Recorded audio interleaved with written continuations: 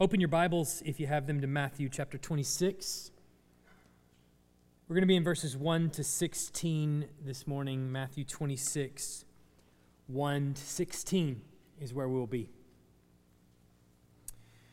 Marriage is a symbol of love. A marital ceremony is exactly that. You come together with your spouse-to-be and you commit in front of a congregation to love them until death do you part. I did that on June 10th, 2006. Yes, I looked at my notes, but I told myself I wasn't going to do that. I was not going to look. I just wanted to be sure. I did that. I stood in front of a congregation of people there on a lawn in Waco, Texas, in front of our pastor, Andrea and I, held hands, we put rings on each other's fingers, and we exchanged vows. And I said, in sickness and in health, till death do us part, for better or for worse, for richer or for poorer. I was holding her to that. I made that commitment. But what if you asked me the question, how do I know whether or not you love your wife? What would I say? In fact, how do you know that the person that's standing up there at the altar or in front of the pastor and in front of the congregation, how do you know that those two people actually love each other? How do you know? Has there ever been in the history of mankind two people that stood up in front of the congregation, pledging fealty to one another, love and adoration of one another, till death do us part? Have they said that and they didn't mean it? How do you know? This morning in the passage that we're going to read, we're going to see love on display. What does it actually look like when someone values the person in front of them? What does it look like when somebody actually treasures something else? We're going to see that this morning in our passage in Matthew 26. Let's read verses 1 to 16. When Jesus had finished all these sayings, he said to his disciples, "You know that after 2 days the Passover is coming, and the Son of Man will be delivered up to be crucified." Then the chief priests and the elders of the people gathered in the palace of the high priest, whose name was Caiaphas, and plotted together in order to arrest Jesus by stealth and kill him. But they said, "Not during the feast, lest there be an uproar among the people."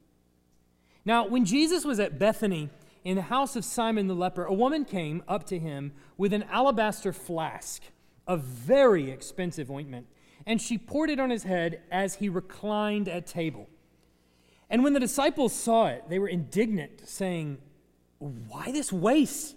For this could have been sold for a large sum and given to the poor." But Jesus, aware of this, said to them, "Why do you trouble the woman? For she has done a beautiful thing to me. For you always have the poor with you, but you will not always have me. In pouring this ointment on my body, she has done it to prepare me for burial. Truly I say to you, wherever this gospel is proclaimed in the whole world, what she has done will also be told in memory of her." Then one of the 12, whose name was Judas Iscariot, went to the chief priests and said, "What will you give me if I deliver him over to you?" And they paid him 30 pieces of silver. And from that moment, he sought an opportunity to betray him. Let's pray over the text of Scripture this morning. Heavenly Father, in this text are so many truths that we need to know. We are dependent entirely on your Spirit to show them to us. Father, I pray that everything that's about to be said and talked about be true, be uplifting to your name, but also be understood by us. Open our minds in order for us to even understand the word that's in front of us. Open our hearts that we may obey the convictions that you place there. Pray these things in Jesus' name. Amen. So we're back in Matthew. After a 10-week hiatus into the book of Psalms, we're now back in the book of Matthew, and Lord willing, and the creek don't rise, we will be finished with Matthew by the end of the year. All right? We've already got it plotted out. We're going to do some Christmassy things right there around Christmas, but we will be done sometime in December. We'll come back as like a little review right there at the beginning of the year, and then we'll be on to another book that I haven't decided about. But because we've been gone for 10 weeks, I think it would behoove us to just remind us of how the book of Matthew has actually been fleshed out before us. What we've actually seen in it. Some common themes that have run throughout it, just to remind us, to get our feet back on the solid ground here of where we've been so we understand the context. Remember, Matthew, at the very beginning of the book, is establishing Jesus as king. That's the first thing you got to remember. Matthew is out to establish Jesus is king. And how does he do that? But from the first chapter, he lays out a genealogy. It's not just any genealogy. It is the genealogy of Abraham and of David. So he situates Jesus right there in the family of David, which means that he is the rightful heir to the throne of David. So if you're a Jew and you're listening to this, you might think to yourself, oh wow, this guy is of the line. I would expect if there were to be a throne actually opened up in Jerusalem and someone were to sit on it, this man would qualify. But then Matthew goes a little bit further and he says that he's not just a king in the earthly sense. He's also a king in the heavenly sense. Because see, this man that you know as of the line of David is also born of the Virgin Mary. Born of a virgin, that's not supposed to be true, but it is. He is born of the Virgin Mary and of the Spirit of God. So we know that this person, Jesus, is no ordinary person, but he is truly God and truly man. So he is a king in every way imaginable. And for the first 3 chapters, Matthew aims to lay that out for you. This is how we know that this man is a king. And really throughout the entire book, he's out to prove this to you. But Jesus comes onto the scene in chapter 4 as an adult, and he begins preaching. And Matthew is going to show Jesus establishing this kingdom, but not just establishing it. He's actually inviting you to be a part of it. Well, that's a game changer there. This is not a kingdom that we just see from a distance. This is a kingdom we're invited to take part in. And from chapter 4 all the way to chapter 7, Jesus teaches on the Sermon on the Mount that the kingdom of heaven is at hand, and he's inviting you to be a part of it, but you got to know something about it. See, the citizens of Christ's kingdom have a value system that is upside down from the rest of the world. See, the world values might and strength and power, but Jesus' citizens of his kingdom, value poverty of spirit, value meekness, and a mournful attitude. Citizens of Christ's kingdom are completely different than citizens of the world. They are upside down, you might say, from that of the world. So then we move on after chapter 7 in the Sermon on the Mount, and we see that this kingdom that Jesus is bringing is not just a mental kind of kingdom. It's not just something that you believe in your heart or think of in your mind. This is a kingdom that actually has a real world impact in the here and now. Jesus is coming in to do battle, sure, but it's not the kind of physical battle that we might be inclined to think. He's not coming in to actually with a sword kill somebody. He's coming in to reverse the effects of the fall. And we see that in chapters 8 and 9 where there's 9 miracles that take place where Jesus comes in and actually raises people near death, heals the paralytic, the blind, casts out demons. The kind of kingdom that he's bringing is spiritual, sure, but it's also very physical. It's not necessarily driving out all the earthly powers necessarily, per se. It's doing battle with the effects of the fall. Something that permeates every society, whether Roman or otherwise. This is different altogether. We move on from those miracles and we get to chapter 11 and we realize that there's a decision that you have to make about who Jesus really is, who you think he is. What we find out is that every person actually has to make a decision on what they actually think about Jesus. You've got to evaluate the facts. What do you think? Is he true or is he not? And we get some very surprising answers. For example, we get John the Baptist going, I'm not really sure.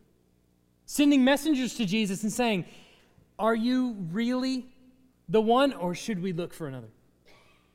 We, of course, get the Pharisees and the religious leaders saying, this ain't the guy. Move on. But then we get a very surprising community. People that are poor. People that are nothings in society. Actually saying, yes, he is the Christ. There's no doubt. And Jesus even praises God for revealing to these little ones the fact that he is the Messiah. It seems in keeping with Matthew's gospel up to this point, God is revealing truth to the ones that you would least expect to believe. The prostitutes, the sinners, the tax collectors, the rejects of society.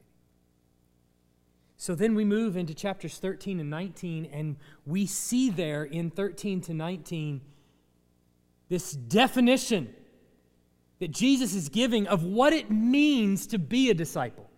You think you're a disciple, but do you really understand what you're signing up for? What does it actually mean to follow Jesus? You have to remember, when we begin the Gospel of Matthew, this is going somewhere. There's an end in mind, and the end, as Matthew makes abundantly clear, is that Jesus is going to establish his church, and he's going to define its parameters. Who is in the church and who is out of the church? And what we see is that that community is defined a very particular way. And there's an incredibly important passage right in the middle of Matthew in chapter 13, verse 44. Which demonstrates for us that a man finds a treasure hidden in a field. And in his joy, he covers it up and goes and sells all that he owns. And Jesus, in Matthew 13, is pausing for a moment to help you understand what is a disciple of Christ. It's one who finds the kingdom of heaven this way, who is, once they find it, willing to sell everything he owns to purchase it. Turns out to be a very pivotal passage for our passage this morning. What does it mean to be a disciple? Finally, after chapter 19, we start getting some clarity as to what is about to happen. As we realize that this kingdom that Jesus is bringing, that he's introduced, that you have to evaluate, that you have to make a decision about, that you are in the process of growing in as a disciple, this kingdom that he's bringing is over and against all earthly powers, especially the kingdom of the Jews. This kingdom that he's bringing has no substitute. There is no one who gets to encounter this kingdom on their feet. They must kneel before it. We see that especially with the Jews as Jesus just demonstrates for the disciples there what is going to happen within the next 40 years to the kingdom of the Jews. It's going to collapse when the Romans move in. He then tells them what's going to happen following that, where it's going to grow. And then eventually he's going to come back and he's going to judge the living and the dead. He's going to judge all people. And this is what they must do. They must prepare for it. And as it inches closer and closer, we see that this whole thing is headed towards an ultimate showdown between Jesus and the Pharisees, the kingdom of the Jews. Now, the last time we were in Matthew, we saw that scene of judgment where Jesus separates the sheep from the goats. And the question that we wrestled with that morning was, how do you respond to Jesus? That's the ultimate question. Jesus is going to judge everyone, the living and the dead, separating them, sheep and goats, and it's going to be on the question of how do you respond to him as Messiah. There is a community of people that Jesus is establishing, his church. And here's how the church throughout the Gospel of Matthew is defined. Are you listening? Here's how the church is defined. It's a group of people whom God has given insight into the identity and value of Jesus. It's a group of people whom God has given insight into the identity and value of Jesus and who respond to him with faith and trust. God has given them insight into the truth and value, or the identity and value of Jesus, and they respond to Jesus with faith and trust. That's the church. Here we go. We're entering into the conclusion of the book of Matthew. It's these last 3 chapters where Jesus absolutely changes the entire world. Jesus is going to be on trial for his life, and his authority over God's kingdom is going to come into question by some of his disciples. How can a man who claims these things die? What does that mean for us? If the one who is supposed to be over the kingdom of God is put to death. And what we're going to see, starting with this morning, all the private evaluations of Jesus, all those decisions that the disciples and people around Jesus have been making in their hearts, they're all going to be put to the test right now. Over the next 3 chapters, they're all going to be put to the test. We'll see. You've been following Jesus this whole time, but do you really value him? Well, we're going to see what you're made of as the one you say you value is put to death. In this passage, we're going to see a couple of things. First thing we're going to see are 3 statements about Jesus' worth. Things are coming to a head, and there's going to be 3 statements by 3 different either groups of people or people, 3 different characters, we'll say, in this story that make statements about what they think Jesus is actually worth. Some of them are going to be stated outright, and some of them are going to be implied, and we're going to see that in the text. Remember, Jesus is standing on the Mount of Olives where he's just given what we call the Olivet Discourse, where he's told them what's going to happen. He's told them the Romans are going to march in 40 years, and so on and so forth, and take down the city of Jerusalem. Then he prepares them for how he's going to come back and judge all things. And he's told them that they've just got to live in a perpetual state of readiness. Now, following those statements, Matthew tells us that Jesus says very plainly to his disciples what's about to happen. As plain as you could possibly say it, he tells them, the Passover is coming, and the Son of Man will be delivered up and crucified. Now, this statement quite obviously sails right over their head. As we've seen time and again, it sails right past them. They have no idea what is coming. And what makes that obvious is that in the coming chapters, they're caught completely off guard when he dies. They're running and going, wait, this was not according to the plan. Have you not been paying attention? Well, obviously not. Sailed right over their head. This is actually going to turn out to be really important for a number of reasons, not least of which is what happens next. Somewhere in the town, just across town, in Caiaphas' palace, we are privy to a conversation that happens there amongst some of the high priest and his servants and things like that. He says this, that they plan to kill him, but not during the feast, lest there be an uproar among the people. And do you understand how that contradicts what Jesus just said? Jesus said, the Passover is coming in 2 days. I'm going to be delivered up and I'm going to be crucified. flash over across town under the cloak of darkness, or they say, we're not going to do it at the Passover, lest there be an uproar amongst the people. So there's conflicting reports already. Which one is going to prove to be true? So the scene then shifts again across town, or just next door to where Jesus is standing in Bethany, and it says in the home of Simon the leper. Now, Bethany is near the Mount of Olives. It's on the same kind of mountain range, if you will. And Bethany is a place that was frequented by Jesus. So every time he comes into Jerusalem, at least every time we see it in the scriptures, he goes to the home of his friends, Mary, Martha, and Lazarus. And it turns out he also knows somebody else there, Simon the leper, where he frequently stays.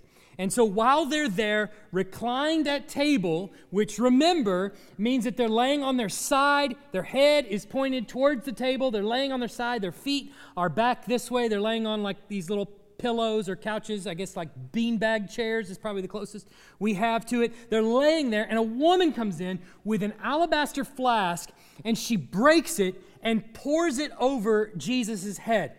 And it's right there where she does this. The disciples in verse 8 make the first value statement. Now, keep in mind, this is the disciples that say this. Why this waste? Think about that statement for just a second. Let it hit you. The disciples are sitting there watching this happen, and their immediate reaction is, why this waste? Do you understand, woman, what you have done? You've wasted precious ointment on this guy. Do you feel the shock of that statement?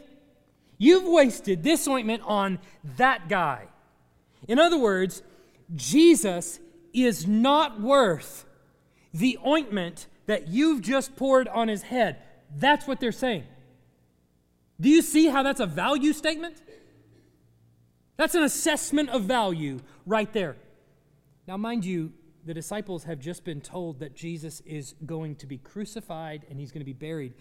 But even if they understood that, they clearly don't understand why. I want you to also notice something that Matthew has done here. We know from John's gospel, John tells us that Judas is the one that said that. Now, if I told you Judas said that, you'd go, well, yeah, of course. Judas was a scoundrel. He's the one that said that. But let me ask you, does Matthew tell you it was Judas? He doesn't.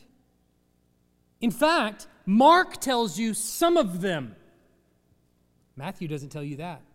Matthew puts the blame on all the disciples.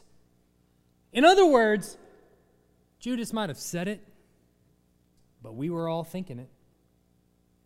We were all thinking the same thing. And I want you to see what's being underscored here is that all of the disciples, his closest followers, do not understand the value of Jesus. But the woman does. The disciples have said in verse 9, this could have been sold for a large sum and given to the poor. Now, there's a couple of things that we're not told in regard to this woman. The first thing that we're not told is who this woman is. Now, John tells us that this is Mary. Matthew does not tell us that. He just tells us it was a woman.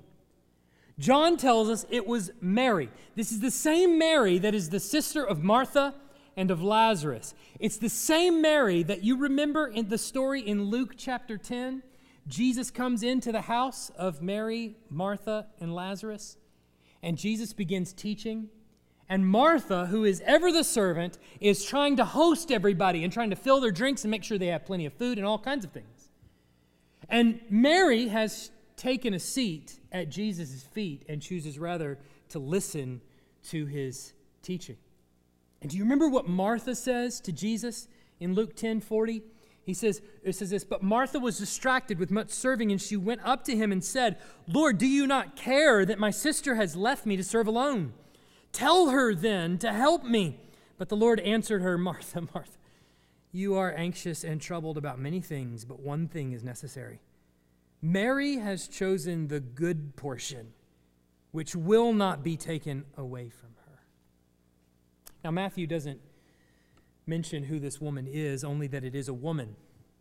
And that coincides exactly with what he's already laid out in the gospel, that the followers of Jesus, the true followers of Jesus, come from the most unexpected sources. Here are these mighty disciples who are followers of Jesus, who don't think he's worth a jar of oil. And here is Mary, who absolutely gets it. And it turns out that Mary has understood it from the beginning. Proof of that is that she pours out this perfume over his head. And here Matthew tells us it's worth a large sum. This is the other thing that we're not told in this gospel, is how much exactly it's worth. John tells us it's worth 300 denarii. Mark tells us it's probably worth more than 300 denarii. Let this hit you. That's about $50,000 in today's money. Mary breaks a jar worth about $50,000, the average year's wages, and pours it out over Jesus' head. There is little doubt that this jar of ointment is among the most expensive things that she owns. There is little to no question. This is absolutely one of the most expensive things that she owns. Now, ironically, she doesn't say anything verbally. She doesn't actually speak. But she makes the loudest statement in the whole passage, because she's saying that Jesus is worth everything that I own. Can you imagine what could be asked of her that she wouldn't give? If she would give a $50,000 bottle of ointment, what wouldn't she give? I want to remind you of something just briefly. Matthew is not telling this story chronologically. How do we know that? Remember what he said at the beginning of this passage? Jesus said it's 2 days before the Passover and I'm going to be handed over. This story, he doesn't tell us when it takes place. John tells us it takes place 6 days before the Passover. Matthew has taken this story and has inserted it right here in this narrative. Why? Because now it's time to ask the question, what is he worth? What do the disciples think he's worth? What does Mary think he's worth? What's the right answer? Matthew wants us to ask that question, to analyze it, and Mary tells us unequivocally he is worth everything. Now, this is a pivotal passage. There's a pivotal passage that I mentioned in Matthew 13:44 that says this: the kingdom of heaven is like treasure hidden in a field, which a man found and covered up. Then in his joy he goes and sells all that he has and buys the field. Now, some have misread this passage. Some have misread this passage, and they interpret it to be, I'm the treasure hidden in a field, and Jesus is the man that comes in search of the treasure, and he finds me, and then he buys the field. I've even seen that interpretation printed in some children's Bibles. That's very patently false, and you can see that just by the text of Scripture when he says that the treasure in the field is the kingdom of heaven. That's why he says the kingdom of heaven is like treasure hidden in a field. Not you are like treasure hidden in a field. The kingdom of heaven is like treasure hidden in a field. I mean, parables are difficult to understand. We don't have to make them more complicated than they really are.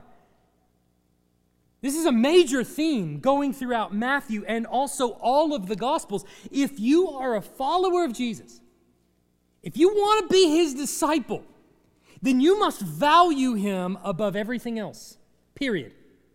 That's what it means to be a disciple. Nothing can be of more value than Christ. So much so that everything you own is worthless by compare. And if you were asked to give it, you would, because you treasure Christ more than anything else. Why is it that there are Christians that will voluntarily go to death for Christ?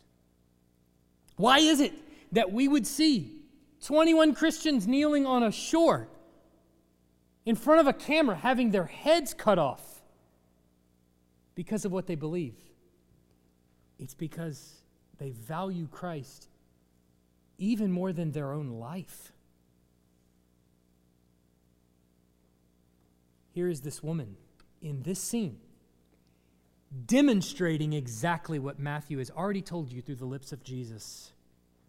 She's found a treasure hidden in a room, reclining at table, and she is willing to give up her most precious possession to anoint him for burial. Some will say to her, as the disciples do here, "What a waste! What a waste!" Some might even say, as you might say, "What a sacrifice! Wow! Look at what she gave." But do you understand something about her? What she is saying? This jar of ointment, in comparison to him, holds no value whatsoever. What wouldn't she give? Would she not give her own house? Would she not give her own life? Would she not give her own children? Would she not give whatever he asked of her? Here he is going to be buried. In haste, mind you. And she prepares him for burial with the most precious thing that she has. Well, Judas, in turn, he's had enough. And he's ready to go to the chief priests, where he says to them, "How much? How much will you give me if I turn him over to you?" To which they settle on 30 pieces of silver. Now, if you were to do the breakdown, do the math, 30 pieces of silver is nothing to sneeze at. It's about a month's worth of wages. About a tenth of what Mary pours over his head. But that's not how we're meant to understand the 30 pieces of silver. You see, later in this gospel, and we'll spend much more time on it when we get to chapter 27, but the 30 pieces of silver, actually, Matthew is going to connect back to the Old Testament, where 30 pieces of silver will be paid to a prophet. And there, in that passage in Zechariah, we're supposed to understand the 30 pieces of silver as a paltry sum. It's not nearly what he's worth. Matthew is going to make that connection explicit when we get there. And what we're supposed to understand here is that Judas Iscariot settles for a very paltry sum to hand Jesus over. So when it comes to a value statement, here are the disciples saying over and against works done for the poor, Jesus doesn't compare. Mary is saying, when it comes to a $50,000 bottle of ointment, it doesn't compare to what Jesus is worth. And Judas is saying, he's worth a paltry sum. But now I want you to see that there are three actions that come from these three characters that tell you everything about what they value. It's these three actions that come from the value system. So first comes the value that they place on Christ. And then following that comes the actions that they actually do.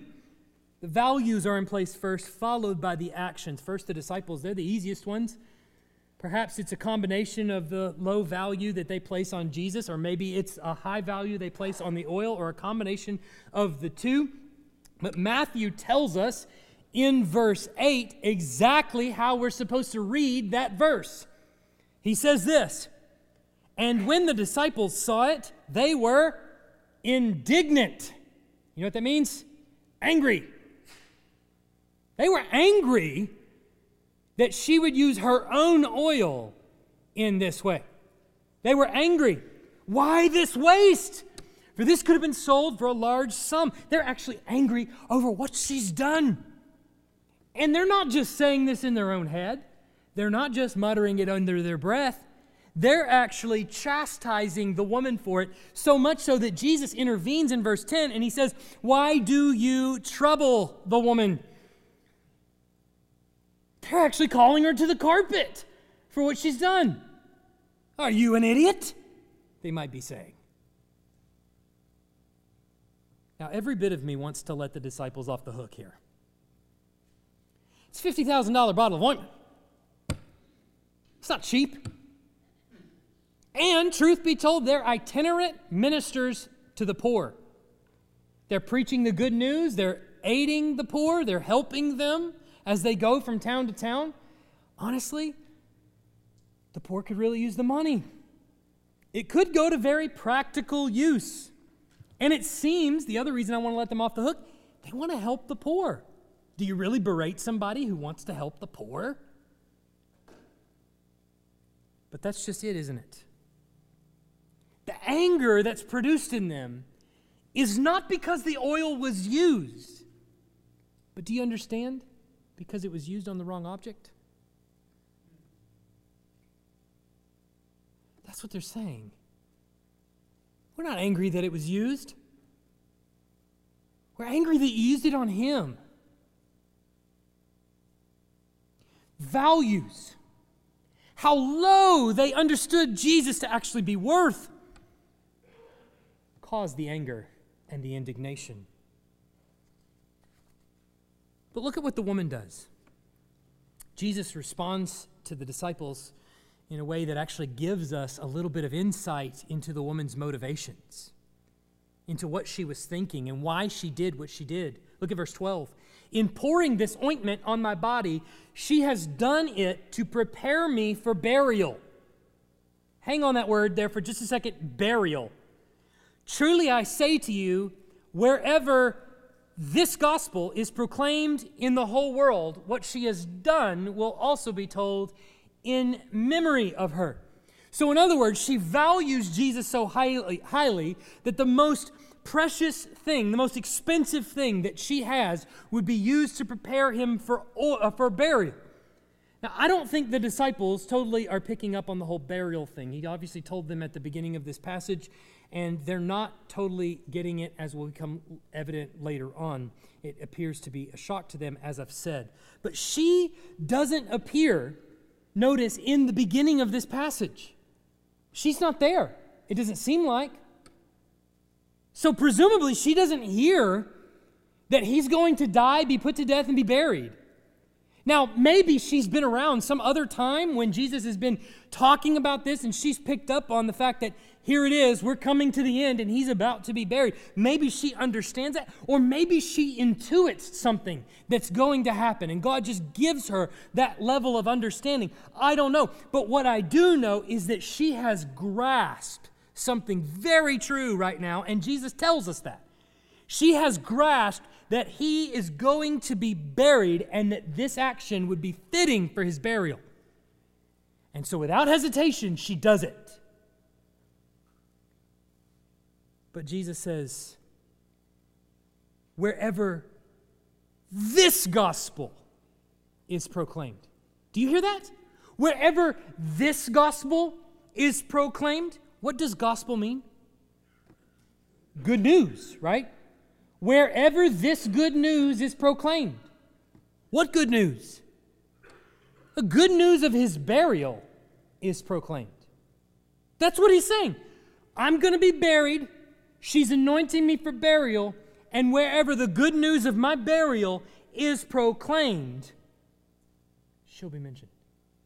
So she's understanding something deep down, that this is God in the flesh and that he's about to be buried and that is good news for me. Do you understand what that means about her jar of ointment? She's not breaking it in mourning. She's breaking it in joy and in celebration. It doesn't seem like that in the passage. It doesn't seem like that when we hear the word burial. But what she's demonstrating is that she grasps The reality of the gospel, which is we value Christ above all else. And when we are called to give everything that we own, we do it without question. That is what it means to be a disciple. Judas, on the other hand, holds Jesus in very low esteem. And what's the action that it produces? Betrayal. It is nothing for him to turn over the Savior of the world, whereas the woman sees an expensive perfume as a cheap price for the death of the one that will save her. Judas is certainly unwilling to spend his life for Jesus. Jesus at the beginning says, the Son of Man will be delivered up. Judas at the end says how much to deliver him up. Judas is accomplishing exactly what Jesus prophesied. Judas heard him prophesy it, and apparently it means nothing to him. All indications are, at least, that Judas does understand that following Jesus to this ultimate course could mean death for him. And that is a price he is unwilling to pay. He is called to the carpet to give his life. Remember, when Jesus is arrested and he's taken off, where do the disciples go? They run. Why do they run? Because if they can do this to Jesus, then they can do it to his disciples. So they flee for fear for their own life. John even tells us they're standing behind locked doors when the resurrection happens. So Judas realizes that the chief priests, the rulers, are after him. Evidence of that is that he went to find them. How much to deliver him up? But what Judas is saying to everyone, not only is Jesus worth this little, but when I value him that lowly, I'll run anytime my life is threatened. The irony here is that he'll be the first of the disciples to give up his life. Someone once said, "For whoever would save his life will lose it." Judas's actions of betrayal, make no mistake about it, is a calculated decision of value.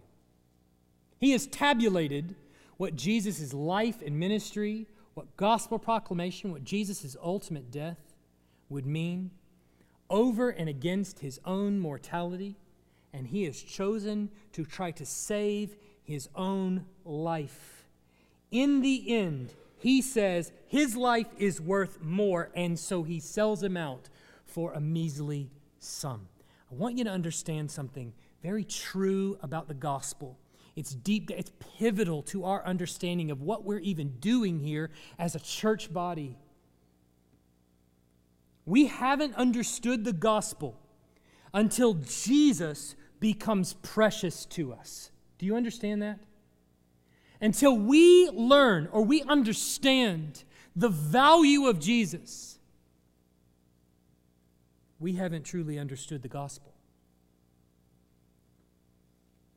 Often, and it's become even truer of the last probably 100 years or so of church history, we have valued decisions over heartfelt value. We've asked the question of people in the pews, what decision do you make? Here's heaven, here's hell, choose one or the other. And we've put the emphasis on their decision. Heaven and hell hangs in the balance. Sinner, don't you understand? Choose one or the other. We've asked little question about heart level value. We've done the same to our children.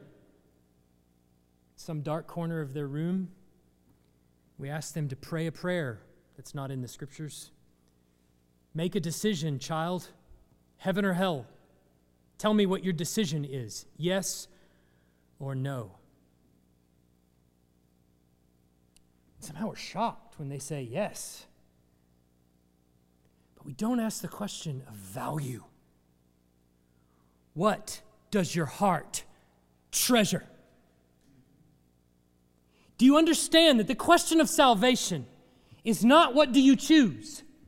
The question of salvation is what does your heart value? The choice will come if your heart is valuing the right thing. What if you asked of me, Michael, do you love your wife? And I responded, I said I do. Yes, but Michael, do you love your wife? I take her out to dinner. Yes, but do you love your wife?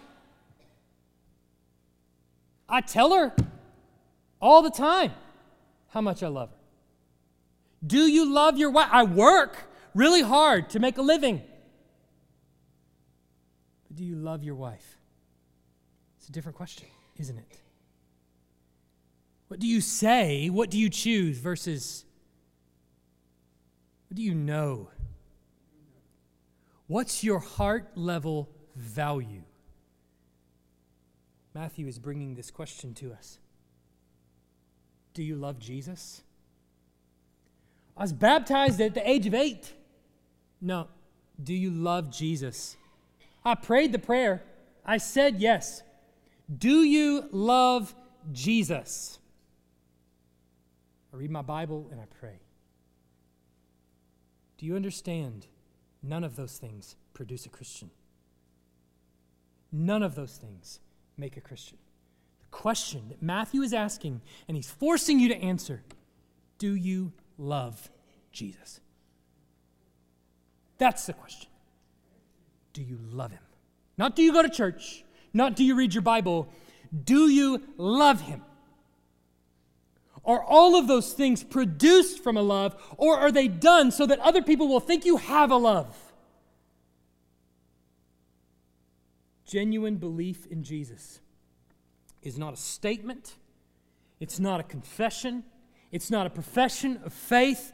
It is a value, a love that is first heart level and then proceeds forth in confession, prayer, adoration. What we're striving to be as a church body is a community of people whom God has revealed the value of Christ and who have gone forth in faith and absolute trust of him. Why? Because when God changed our hearts, we loved him. That's the question. What's he worth to you? Let's pray. Heavenly Father, I pray that you would continue to testify to your goodness to us. We understand that all the works that we do could never produce saving grace. That is why it is grace. It is your choosing, and we are grateful for it. Father, I pray that as we come together, as we hear your word preached, as we stir one another up to love and good deeds, that our hearts might be kindled anew, that the sparks, the embers that you already placed there might be kindled anew in us, that we might come to understand, to know more, and to love and treasure Christ that you have given to us. Pray these things in Jesus' name. Amen.